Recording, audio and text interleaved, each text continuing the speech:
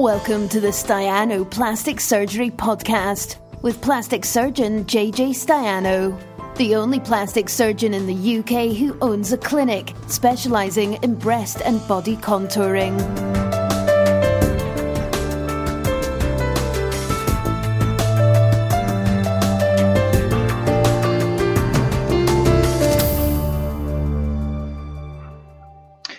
We're on. This is happening, this is live, and I am here and I'm live.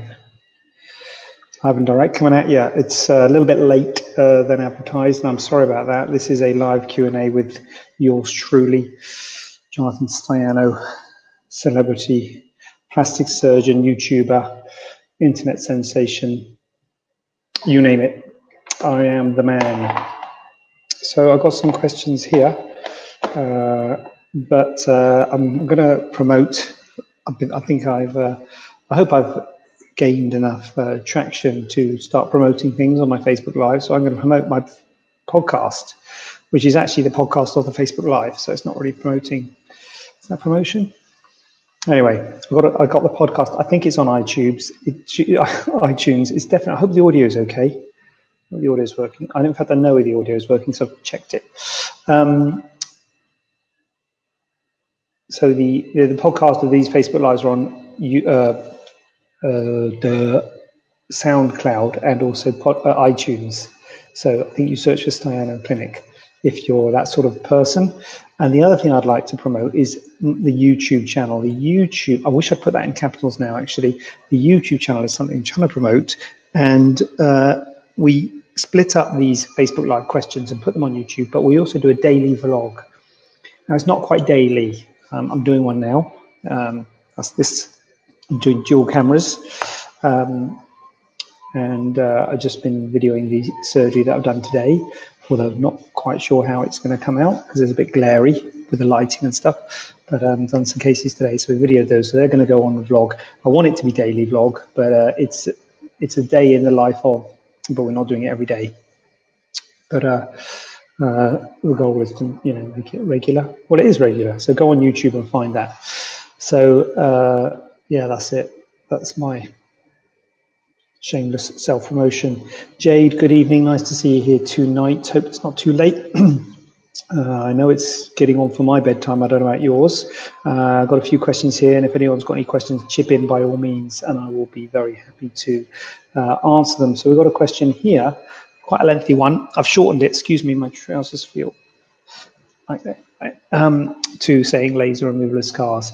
Here we go. This is the question. I have multiple scars on my body, and this has really affected my self-confidence to where I'm coming to the point of considering laser scar removal.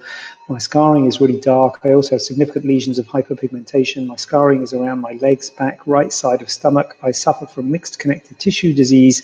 I see my consultants often, and they have seen my scars. They believe due to meds, my body can get easily bruised, but I don't think they see how it's affecting me. It's almost my whole body is full of scarring and bruising. So this is an interesting question. So the whole thing of scar removal, I feel that this patient I feel like I was a bit negative, really, because you can't remove scars. So scar removal's not really a thing. You can revise scars, you can make scars better, but you've got to realize that when you're a surgeon, all you do is make scars. So the bottom line for this person who's got scars all over their body, suffers from mixed connective tissue diseases, they've got reasons for hyperpigmentation of scarring, is that I think that if we were to revise them, they go the same way. Now, one question I did ask is, did they have any problems in terms of when they first had the scars, when the scars were fresh and red, did they get in the sun? Because if they got in the sun when the scars were fresh and red, that can cause hyperpigmentation of scars. That can cause scars to go brown. So if there's a reason for the scarring to have a problem, then you're more likely to want to revise it. So if they had gone in the sun, if they hadn't gone in the sun, but if they had and got the scars were brown then it would be possibly size the scars, close the scars and say, don't get in the sun this time, and hopefully that will be better. Similarly, if you get an infection in a scar and if it gets hypertrophic, very red and raised, if it was infected and took a long time to heal, then you think, well, that's a reason for it to get like that. If we can revise it and not have that problem, then there's a good chance we'll get a better scar. So if there is a reason for the scarring to be bad, then we're more likely to want to revise it. If it's just because it's the way your body scars, which is what it sounds like in this case, this patient's got connective tissue disorder and they're on medication, which makes them easily bruised, then we're not going to be able to change that. So if we can't change that and we just cut out your scars and give you new scars, they're probably going to go the same way. So scar revision is really if they've said they want laser removal of scars. Now, laser is good for specific things. So laser targets certain pigments. So particularly for scars, it can target the red pigment. So it can help with red scars. Now, I have to say, most red scars settle on their own. They may take a year or even 18 months for them to really properly settle, but they usually settle on their own. Now, laser can help that. We don't do laser here at the clinic. Well, I'm not in the clinic, but in the clinic. But laser is good for red scars, but often the redness will settle. It doesn't remove the scars. Nothing can remove the scars. All we can do is change the scars. So if there's a problem with them, if they're dented in, if they're lumpy and raised, if they're in a funny line, if they're in a bad position, we can change the position of the scar. We can maybe help with lumpy scars, maybe help with puckered scars, maybe help with dented scars, but we can't remove them, we can only change them. So I think sometimes sort of cosmetic camouflage makeup and things is the way to go. So I don't know if I've said hello to you, Khan, but you said hello to me, so I'm going to say hello to you. Hi, Khan, nice to see you here today. Tonight, it's late, isn't it? Late one tonight. IMF position of scar. I think what this means, this is talking about breast implants. IMF, getting a bit technical there. IMF stands for inframammary fold. Inframammary, so below breast, fold. The fold where your bra sits, basically.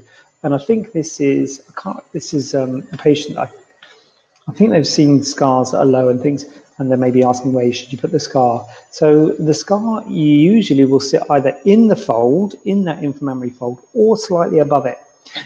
You don't want the scar below it. Now, you might have seen, you may not have seen actually, because it was a talk I gave to a load of doctors, but I was talking recently about how you often have to lower the fold, and sometimes you have to make the incision in a place that looks like it's way below the inframammary fold. Well, it often is way below the inframammary fold you have currently, but when you have implants, because the implant has to be centered on the nipple, sometimes the inframammary fold needs to be lowered to accommodate the implant, because if you didn't lower the inframammary fold, the implant would sit high and the nipple would be at the lower border of the breast and look weird.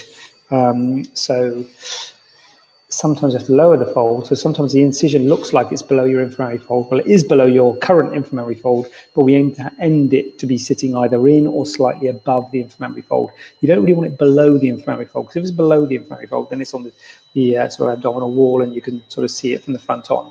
But when it's in the fold or slightly above it, then it is it's less easy to see, and my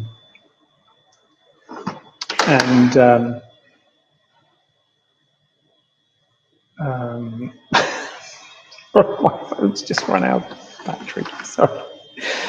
If it's on it or slightly above it, there's the vlog. It's not run out of battery, it's run out of iPhone storage. I mean, come on, what is that about? How can my iPhone cloud storage be full? What is iCloud storage? What is it? I don't know. Where is the iCloud? I don't know. Have I got an iCloud? Can I go and empty that storage? It's full, apparently. Anyway, there you go. So yeah, when the scar is in the fold or slightly above it, you can't see it from the front. You have to sort of get down and see it from underneath. And sometimes having it slightly above it is good, because the bra the bra wire can irritate you if it's right on it. But on it or slightly above is where the position of the scar is for breast augmentation with an inflammatory scar. Is that all right? That's fine. Pain experience. This is because we've had some people who've had pain and some people have had no pain, and it's really tough. And not quite. So, right. What I'm going to say about this, I haven't really thought this through. You know, what I'm going to say is, hi Zoe, nice to see you here tonight. I hope I'm making sense. it is difficult, and everyone's different. And sometimes you say to people, "Oh, this is quite painful," and they say it was fine. I don't know what all the fuss was out. And sometimes you say, "Oh, it's not going to be too bad. It's all soft tissues," and they say it was really bad. Most surgery, plastic surgery anyway, is soft tissue surgery, so it's usually not too bad. And if it is bad, it's just for the first day or so. Certainly, if you're having a bilateral procedure, so both sides. If you've got pain in both sides, that's a good sign. So if you're having, people will often say, you have an infection with a breast implants. We're very worried about that. And so if it gets red, if it gets swollen, if it gets tender, then let me know. And then, the day after surgery, people say, hold on a minute, my breasts are a bit red, they're a bit swollen, they're a bit tender. Oh my God, I've got infection, disaster, But if it's both of them, it's very unlikely to be a problem. Similarly, you talk about hematomas where one swells up. You say, oh my God, they're swollen. But if they're both swollen, you're very unlikely to have bilateral infection or bilateral hematomas. So if they're both doing the thing, then it's unlikely to be a problem.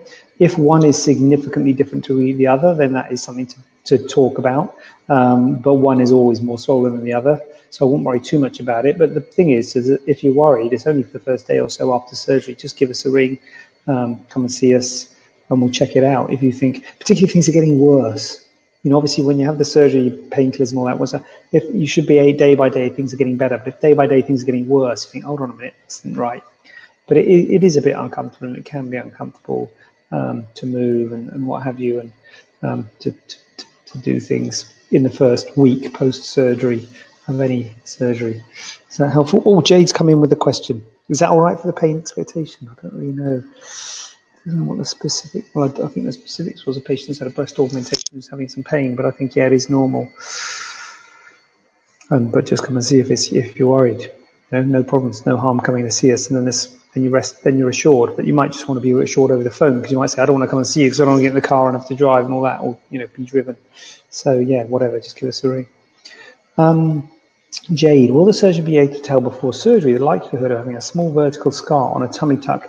Is this common, and is this done because of less skin above the belly button? I hope this makes sense. It makes total and utter sense, Jade. The surgeon will have an idea whether you might need it, yeah. Although won't absolutely be able to tell until you're actually there, but they might say, I think I might need to use a vertical extension. It's not common at all, and it's different for different people. We had a discussion at one of the meetings a couple of years ago about, whether people would do it or not, and some people say they would avoid doing it if they can. Some people would say they have a low threshold to actually do it, and we do it because as you say, not enough skin above the belly button, not enough skin, and the skin's quite tight. So it's people who haven't got a lot of lax skin, so you can't get it all the way down. So you have to make a little, instead of you don't take as much skin as you would have taken. You take slightly less skin, and obviously because there's a slit where your belly button was, that slit then closes down and forms a little vertical scar. The problem with it is you can get problem with delayed healing at that T-junction where that vertical bit meets the horizontal bit. I don't like it personally, but some people think it's a good thing, and I would rather try and close it tighter and sort of bend you more. But different strokes for different folks. Some people think it's a good thing, which means that there's no right answer. Anytime there's lots of opinions, it means there's no right opinion. Something in my lunchbox. But yeah, it's not that common, but it is if you've got quite tight skin. So that's the paradox of it. It's for people who've actually got a better abdomen, better quality skin, tighter skin, less laxity, are more likely to need that scar, that vertical extension. I hope that's answered, Jade, but feel free to come back to me or come back on comment if I've not clarify anything. Effects of GA postoperatively. What are these questions? What does that mean? Effects of GA postoperatively. Well, GA does knock you back a bit, especially if you're having a long one, tummy tuck, especially if it's like a tummy tuck with a breast thing. Or a big op like that, does knock you back, and it can knock you back for weeks. People think, I should be out of my system by now. I don't really know how that works, to be honest with you, because the drugs will be out of your system, but it does knock you back. I think the whole thing of having surgery is quite psychologically draining, emotionally draining, and I think whether you realize it or not, once you've had the surgery, it can be like your body will be like, you've been so worried about it, whether you think you've been worried about it or not. I think it'd be, very uncommon for people not to be really, psychologically charged thing. Well, psychologically might be the wrong word, emotionally, So it takes it out of you. So when you have it done, I think it's like, together with the effects of the anesthetic and everything. So it does take a while for you to get back on your feet, both physically, but also emotionally. Don't want to get too deep here, but it does. Don't underestimate it. That's why you should sort of always have it done when you're in a sort of emotionally stable position. It's not good to have it done when you're not emotionally stable, because it can be emotionally draining. Having surgery. I'm kind of assuming I know my audio works. I shouldn't say it. Now, this is someone who commented on my YouTube video saying, I've got some moles on my face. I've got 3 moles on my mouth, I think they said. How can I have them removed naturally? And I see this a lot on YouTube. I don't know if it's just the stuff that I search for. I get all these things, and I think natural removal of moles. What does that mean? Natural removal of moles. Can I get them removed naturally? What does that mean? I think that means by putting some stuff on them. Is that what they mean when they say naturally?